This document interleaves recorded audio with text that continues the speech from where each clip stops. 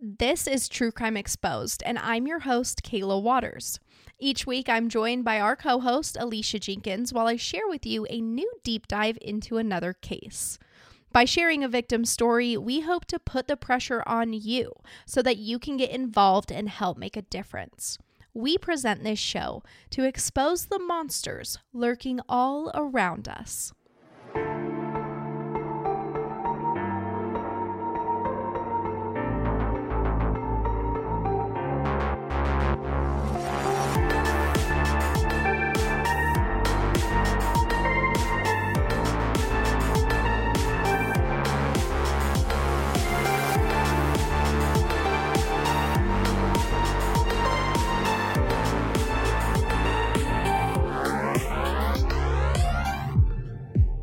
Hey everyone, this is part 2, so if you haven't listened to part 1 yet, make sure you go and do that. And if you're here early on our Patreon fan club, love ya. And if you're listening at the regular release date next Wednesday, we're so glad that you're here. Are you ready for today's case?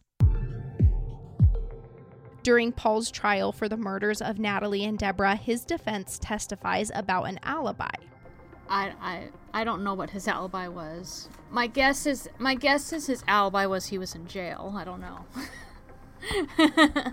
Paul's defense argues that this was a crime of passion, telling the jury that because of the rage and anger Paul had built up over an extended period of time, this was a very emotional situation. The defense says that finding Paul guilty of anything more than second-degree murder would be a travesty, and even that wasn't the verdict they hoped for. Their best-case scenario was that Paul would be found guilty of voluntary manslaughter. They presented Paul as a victim of a volatile relationship with a, quote, mind clouded by passion and anger. The defense even comes up with these special instructions they want read to the jury when deliberations come. The court refuses these instructions, which Paul later argues about in an appeal. The 3 instructions Paul thought should have been undoubtedly presented to the jury during his trial were, first, the passion necessary to constitute heat of passion need not mean rage or anger, but may be any violent and intense, overwrought, or enthusiastic emotion which causes a person to act rashly and without deliberation and reflection. The second, no specific time of provocation is required to generate the passion necessary to constitute heat of passion, and verbal provocation may be sufficient. And third, a defendant may act in the heat of passion at the time of the killing as a result of a series of events which occur over a considerable period of time, where the provocation extends for a long period of time. You must take such period of time into account in determining whether there was a sufficient cooling period for the passion to subside. The burden is upon the prosecution to establish beyond a reasonable doubt that the defendant did not act in the heat of passion.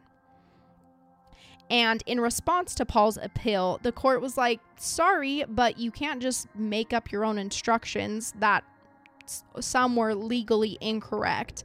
And the court found them to have a misplaced fixation on the timeline. They basically say that Paul wants this break because his emotions were built up over time. However, there is no evidence that Paul was provoked in any way by Natalie or Deborah besides that one incident on July 7th. That's when the police had come to his home to break up that fight between him and Natalie. So for the court, this timeline actually presents evidence to them that he had a sufficient cooling period following the incident. He commits the murders more than a month later, and they don't believe this was due to a heat of the moment thing. There is no documented provoking from Natalie or Deborah within that last month leading up to their murders, and the court finds this to be plenty of time for any passion to subside. So instead of using the defense instructions for the jury, the court presents them with the standard manslaughter instructions from CALJIC, defining manslaughter as such a passion as naturally would be aroused in the mind of an ordinarily reasonable person in the same circumstances. Which, I don't think that is how an ordinary person would react to getting divorced. No. Like, you can be sad, you could be even angry, but you don't like slash tires and leave notes and stalk them with a knife and break into their house and kill them. And kill 2 people. Yeah. Yeah. Like one of which had nothing to do with your marriage. In front of your kid. Literally. Like that is so messed up. So during this trial, the prosecution presents all the evidence I spoke about earlier. The bloody laundry, the blood found on Paul's motorcycle and inside his home, the cigarettes and checkbook left behind. It was a pretty slam dunk case with an obvious perpetrator who had been showing signs of stalking leading up to the double homicide. Nicole also bravely testifies against the dad she had loved, who betrayed her in the worst way when he killed her mom in front of her. This was the last time Nicole ever saw her dad face to face, although she did not testify facing him. The chair was turned towards the jury and locked so that Nicole couldn't turn to look at Paul. She testifies that her dad was the person she witnessed stabbing her mom. It's when Nicole is being carried out of the courtroom that she makes eye contact with Paul. He mouths to her, "I love you." And this was a super confusing time for her. She told me she does remember him loving her, so it didn't feel fake, and people from all sides would pull at her regarding her testimony during this trial. The defense had argued that Nicole's testimony was coached. They claimed the officer who interviewed her and her maternal grandparents helped her to believe it was her dad she saw. The appeal that Paul will file states that his daughter's testimony should not have been allowed and was ineffective. He said there were inconsistencies with what she said. And the magistrate judge is like, yeah, I'm not sure if you know this, but like cross-examination of a child is, quote, a treacherous task. So he's saying like she like didn't say everything exact. And the judge is like, yeah, a child being cross-examined could be very confused. Oh, yeah. Yeah. Yeah.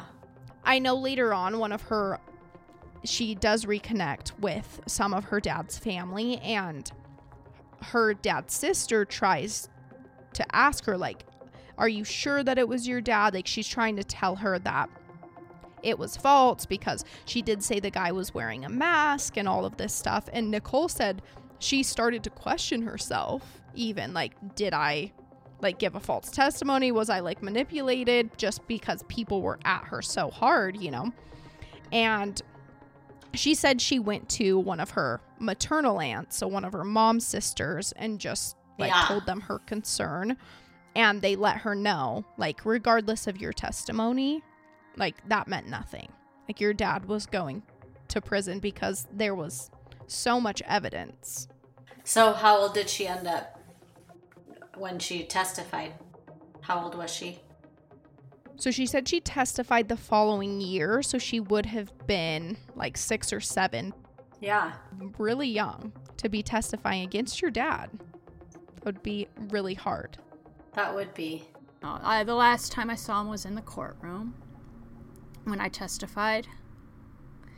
My grandmother requested that they lock the chair, because she told the prosecuting attorney I didn't want to look at my dad, which I never said that. She didn't want me to look at him, apparently, which to me it probably would have been better if I would have been looked him in an eye. So the chair was locked. I couldn't look at my father, and I remember I kept trying to turn the chair, but it was locked when I was testifying, and I couldn't. After I was done testifying, I was carried out, and that's when I saw my father. And I looked directly at him, and he lipped to me, "I love you." I was confusing, but I do recall him loving me, so I don't think it wasn't like he didn't mean it. I'm sure he did love me. Part of me thinks that maybe he killed my mom thinking he would get away with it and get custody of all of us. Once the trial concludes, the jury finds Paul Rupe guilty of the first-degree murder of Natalie Rupe and the second-degree murder of Deborah Robbins. He is sentenced to life in prison without the possibility of parole, which I think it's second-degree murder for Deborah, because I'm assuming they're thinking he wasn't planning. Yeah, he planned to go in and kill Natalie, although I'm not sure he wasn't, like, I mean, he knew Deborah lived there. I know, and he did stuff to her car. Yeah. So I'm not sure he actually really wasn't planning to kill her, but the jury believed that he was definitely planning to kill Natalie and then possibly kill Deborah just for being there and being a witness. Life for Nicole and her siblings is much different going forward. Nicole especially felt this sense of pressure and blame put on her, and she described growing up in her grandparents' home as abusive in many ways. I got punished more than my siblings. I got treated differently than my siblings, and I never understood. The only thing that I could come up with in my mind is that my grandmother believed somehow it was my fault that my mother was dead. And when the court granted my grandparents custody, my grandmother was court-ordered to put me and my sister in therapy, which she never did. Like, she did put me in therapy for a very short period of time, but, like, she would complain that I was playing in therapy. I'm supposed to be talking, not playing. And so she pulled me out and then would send me to another one and complain I was doing that again, and then just stopped sending me to therapy. So I never, ever got therapy.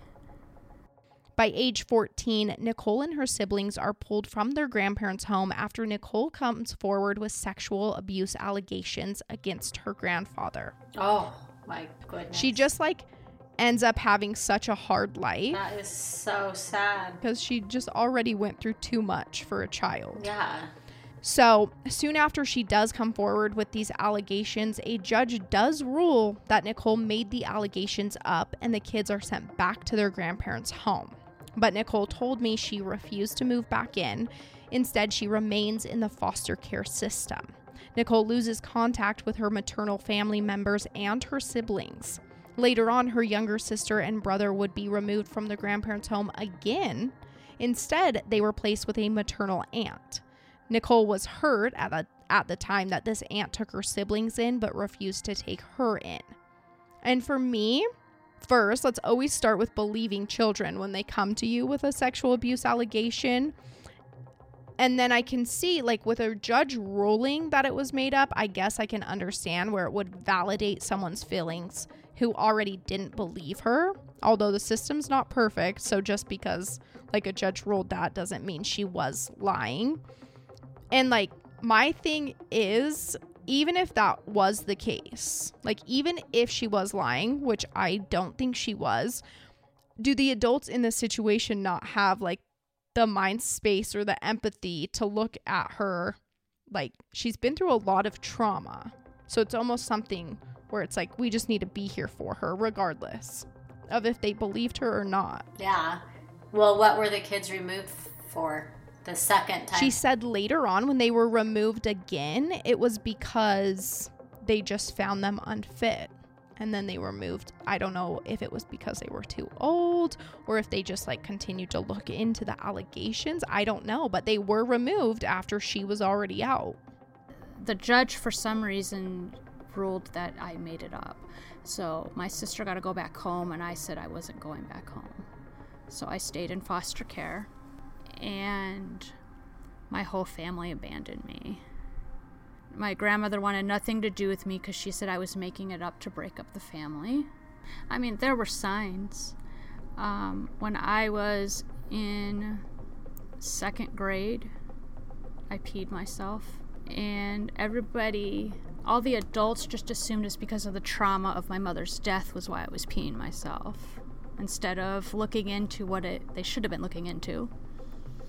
She did reconnect with me at one point in time. I was 17. I had to have gallbladder surgery, and so I always tried to reconnect with my grandmother. It wasn't like I wasn't trying. So at this point in time, she did talk to me. And she goes, oh, yeah, that runs in the family, but usually that happens after you have your first kid. I think at this point in her life, she thought she was going to die, which that happened several times in her life, and she would apologize for everything how she treated me and everything, but she still didn't believe me about the sexual abuse. She believed it had happened, but refused to believe it was her husband. She tried to pin it on my great-grandfather who lived with us for a short while. She said, "Are you sure it wasn't him? He was going senile." And I just said, no, it was not him. And that was the end of that. From 14 to 17 years old, Nicole is in the foster care system. At first, she wants to reconnect with her dad's side of the family. Maybe she can find someone she connects with. She knows nothing about her dad's family. She didn't even at this time know how many brothers and sisters he had. But she is able to meet an uncle and an aunt. And after spending the holidays with her uncle's family, going over there for Thanksgiving and Christmas, this uncle decides to stop contact with Nicole. She's told by a social worker that he is doing this because Nicole keeps asking him to buy her things. So this hurt her. It was another blow to a life filled with rejection by her family. Aww. So sad. I know. I was like, I'm so sorry. She just needs someone to love her. She just wanted someone to be there for her. So by 16 years old, she's living in a group home, and this is a combined home. Some of the teens living here were on probation, while others were in foster care. She's noticing that other girls living here with her are writing to prisoners. This is when she decides to contact her dad by writing a letter. They wouldn't talk about the murders because Nicole knows he would never admit to murdering Natalie and Deborah. Still to this day, like I said, he has not taken responsibility. Just this year, he files another appeal. Paul has always maintained that he believes the murders were committed due to a random burglary, although nothing in the home had been stolen. It's like, yeah, I'm sure. So in his appeal, he points to the fact that the investigators did not get the fingerprints of those at the home when the police arrived. He says that if police had collected fingerprints from Natalie, Deborah's brother, her cousin Cameron, and the other family members at the scene, then they could have used their fingerprints against 6 fingerprints collected within the home that didn't match Paul.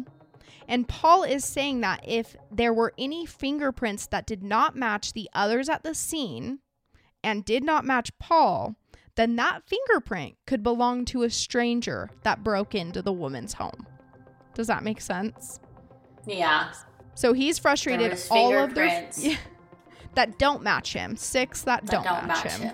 Yeah. Although his cigarette carton with his fingerprints on it is right next to Natalie's body. Yes, and he thinks they should have tested everyone's, including Natalie and Deborah, seen that those didn't connect to anybody, and that would mean there was a random stranger in there, which this is a far stretch. Like, that doesn't exonerate you. The court agrees, telling Paul that there is nothing exculpatory about a home having fingerprints inside of it. Yeah, could be a ton. Yeah, like, and there's people in and out of your house all the time, like if you have people over. So because the police did not collect fingerprints, along with Paul claiming officers did not find who stole Deborah's firearm, nor did they interview officers regarding Natalie and Deborah's burglary of his home, Paul suggests he was not granted effective assistance of counsel. He thinks his lawyers should have moved for sanctions under People v. Hitch, which is a case where officers failed to preserve breath samples in drunk driving prosecutions, and it was ruled that sanctions will be invoked for any loss of evidence. A sanction in criminal law is described as penalties imposed on those who commit crimes. So basically, if they don't, preserve evidence, they'll have a penalty. The court rules that Paul's claims are baseless. The investigation is required to preserve the evidence that is expected to play a significant role in the suspect's defense. Paul's arguments do not fit this criteria, as he isn't really arguing for the preservation of evidence, but for the evidence he feels should have been collected. The court doesn't believe the murdered women's fingerprints were necessary, and his claims of burglary at his home and the burglary of Deborah's firearms are speculative. One of the final things that stood out to me in Paul's appeals was his argument that he should have been granted a change of venue for his trial since the murders were so publicized around the area at this time. And that may have been true, but it was Paul that failed to renew his motion for a change of venue once the jury selection was complete. A magistrate judge ruled that this caused him to procedurally default on the issue, and a California Court of Appeals rules that this waived any right to a change of venue. Gotta follow the rules. Oh, yeah, so around the time, so when I went into foster care, apparently, even though my father's in prison, he was contacted. Because he does have some parental rights, I guess. He had the right to know where I were and have a little say in who got custody of me, I guess. Because I remember reading in the court documents that he said he never wanted my grandparents to get custody of us because he felt they only wanted us for the money, because my mother had a life insurance policy and also then the Social Security death benefits. He believed that it was a monetary decision. But when I was, I want to say 16, I was in a different group home, and this particular group home, there was a lot of troubled kids. Some were not foster kids, some of them were probation kids. So you're having this mixed crowd, and sometimes they're not that great of an influence. And a lot of the other girls in my home were writing people in prison. And I thought, well, I know someone in prison. I'm going to write my dad. Yeah, I had curiosity, so I wrote him. I knew he would not admit that he killed my mother. So I felt like that was, if I was going to write him, there was no reason to bring that up because he wasn't going to admit it. Because when I was 15, I met his sister who was trying to convince me that maybe my testimony was wrong and it wasn't my father. Are you sure? Because you said he was wearing a mask. And so at that point in time, I questioned myself a little bit, like, did I give a false testimony? Because my grandmother was pushing me to testify a certain way. My other aunt, my mom's younger sister, told me, because I went to her and told her this, and she said, your testimony was irrelevant. There was so much evidence. So because I already had that background where I knew he wasn't going to admit to it, he still to this day says he didn't do it. In fact, he recently filed an appeal just this year. I decided not to bring him up. I just decided to ask him questions about my mom, ask him questions about growing up. That's basically the only thing I would write to him about. Going back to Nicole, at 17 years old, Nicole decides to stop writing her dad. She gives no warning. She just stops cold turkey. She was desperate to get out of the group home, so when her mom's cousin decides to welcome her into their family, she fears that they will not go through with this if she continues contact with her dad. So she just stops writing to him because she doesn't want them to reject her and tell her that, like, she's no longer welcome. Yeah, that makes sense. Yeah. One of my mom's cousins rescued me out of the foster care system when I was 17. Close to, I was a year away from graduation. So when I went to go live with them, because of how it was when I lived with my grandmother, who was just adamant I couldn't have any contact with my dad's family, I was afraid to continue writing him. Because I was afraid they wouldn't like it and then just would decide they didn't want to take me in, and I wanted out of that group home because that place was horrible. So I stopped writing my father abruptly. I never told him I was stopping writing. I just stopped. So I'm sure he was wondering what happened because I never told him anything. I just disappeared. So Nicole did decide to write Paul after our interview, and he wrote her back before this episode was set to release. He didn't give her a case number, telling her he doesn't remember it, although she finds that strange due to him filing an appeal this year. But he tells her that his mom, her grandma, had records of all the case documents. Unfortunately, Nicole's grandma had passed away, and she isn't sure where these records would have gone. He goes on in the letter to say, quote, "I'm not sure if you will want to continue communicating with me. I would not blame you if you didn't. I am certainly not the same person that I was so many years ago. I was selfish and only concerned about myself. I was a very good provider and made it a point that my children had all the things I never had as a child. That's mostly where my parenting ended, although I did spend some quality time with you kids. Loved playing hide and seek and taking you fishing. I was mostly worried about work and getting ahead in life. I was obsessed with work 10 to 14 hours a day. I had a rather brutal upbringing with my father. He was a mean drunk. I wanted my kids to never have the life like mine, and then I took actions that made your life worse than mine.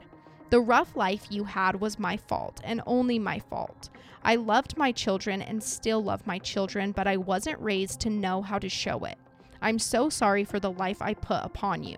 I was a horrible husband to your mother because I was not faithful or loyal to her, and I took her for granted. I really deserved the things she did to me towards our end, but I was too stupid to see it, and I wanted revenge for the wrongs. I imagined in her actions I was wrong, not her. I don't expect you to ever forgive me. I don't believe I deserve that consideration from you or Melissa. I don't deserve a daughter that kind. I do truly hope you will continue to communicate with me. I need to make amends, but don't know how it is possible with the great harm I caused you, Melissa, and Joshua. Which, for someone who maintains their innocence, this also... I know. I was like, so did he kind of admit to it?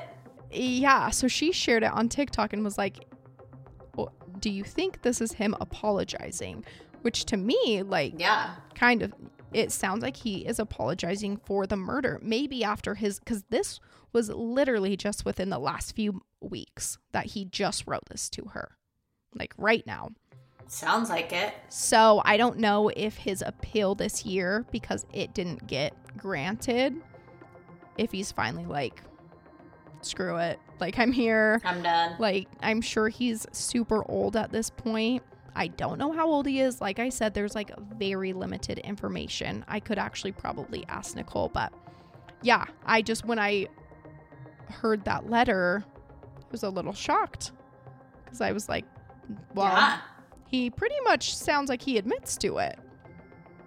Like he's saying, you know, it's all his fault. And was she like glad to get it from him? Like, I mean, he apologized to her and he apologized for his actions. And I'm not sure how she feels like with her relationship with him. I know she mostly wants information from him. So she said she's like curious to write him because she wants to know more about her life, even like what her life was like, how they were growing up, more about her mom, more about her dad. Like she doesn't know anything because like things didn't go great. Mm-hmm. Obviously, after her parents are out of her life. So I don't think they were really talking to her about everything. And yeah, so she's just going to try and get the case numbers. And then I'm not sure if she forgives him. She did tell me she does think he belongs in prison and doesn't think he should be out. I've recently been trying to like remember some of this stuff and like I want to read about it because I'm not a little kid anymore. I can read about it now. But like because the case is so old, when I call the courthouse to try to get info, like it's not in the computer, it's somewhere in a file and they can't seem to find it.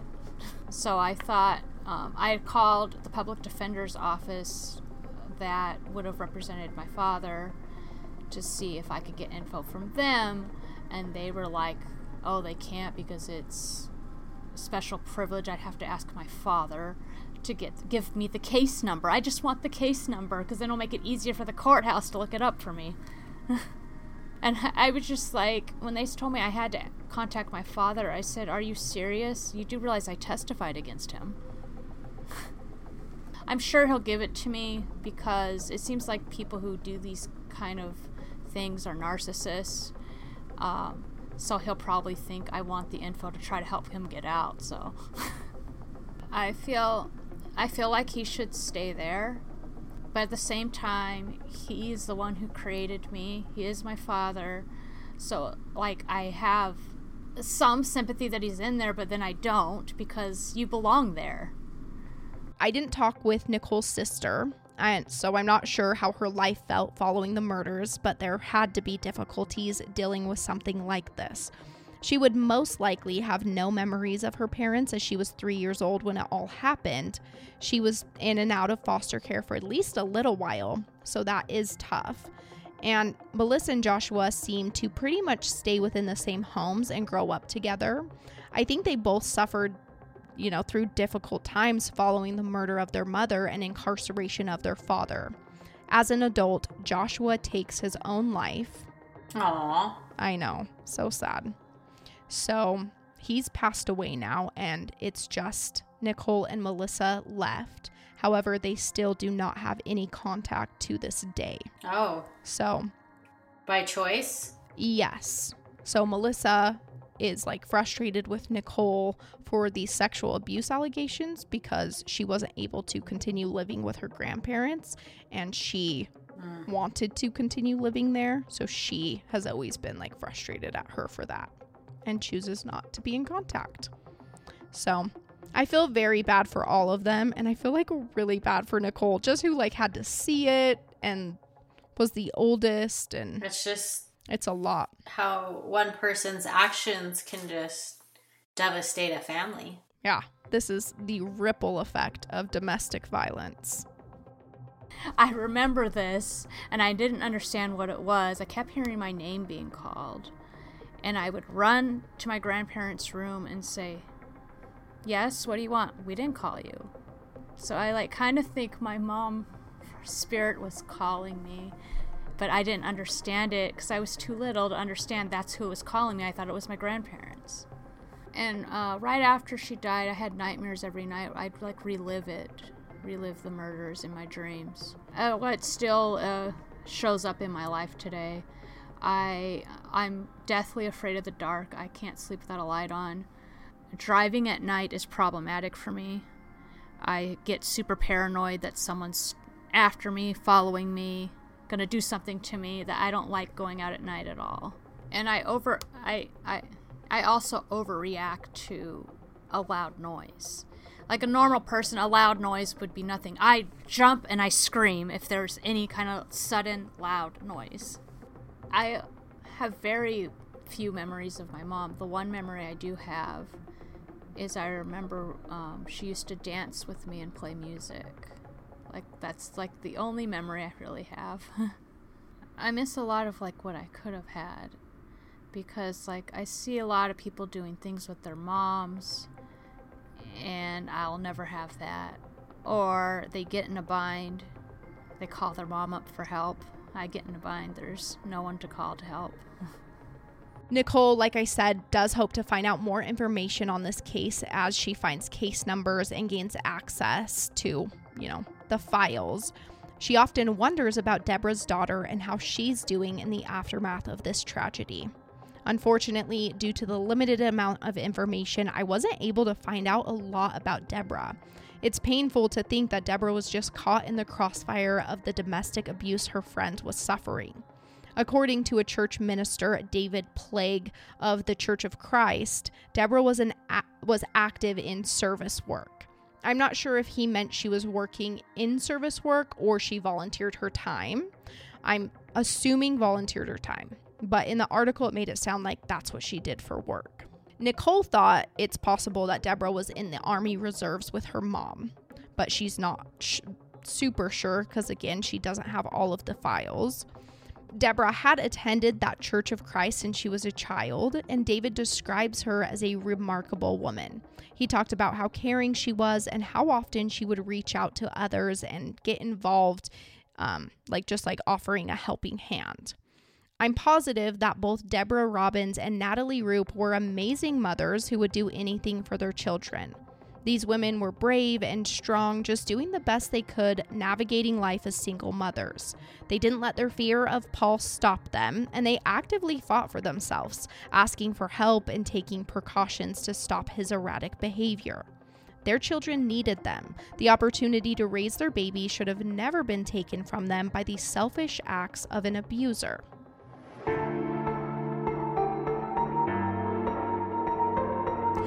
Thanks for listening. I'm your host, Kayla Waters. I research, write, edit, and host this podcast. My co-host is Alicia Jenkins. Our palette cleanser is given to us by Charlie Waters, and our music was created by Jaden Schultz, who you can find on Instagram at In Pajamas Music. Find us on TikTok at True Crime Exposed Podcast, Instagram at True Crime Expod, or Twitter at True Crime Exposed. Hi. My name is Charlie Waters. Today we are going to be talking about a willow tree. Did you know that my little sister is named Willow. I'll have Willow say hi right now. Hi. Hi. Can you say trees? Hello. Hello. Hi, Toya. Mama. Bye-bye. Okay. Good job, baby. That's my little sister named Willow. So we love willow trees. Weeping willows have arched branches that hang down. This creates a canopy look. They're one of the fastest growing plants in the world. They can grow 10 feet tall every year. This is because they absorb so much water. They're planted in flooded areas or areas that need drained. They have really strong, deep, and wide roots. And we might be biased, but they're the most beautiful tree. Bye! Bye! Bye! Today, I'm going to highlight the organization Shepherd's Door. They are a domestic violence resource center. You can find them online at shepherddoor.org. That's SHEPHERDDOOR.org. You can call the center at 626-765-9967 or 833-646-1527. They're located in Pasadena, California. And if you visit their website, you'll be able to learn about their center, how you can volunteer, the services they offer, and things that people have, said about them that have received their help. They were established in March of 2000 to assist and support victims of domestic violence and prevent the cycle of domestic violence through youth education, public awareness, and collaboration with community partners. Their belief is everybody deserves to live in a safe environment free of abuse and violence.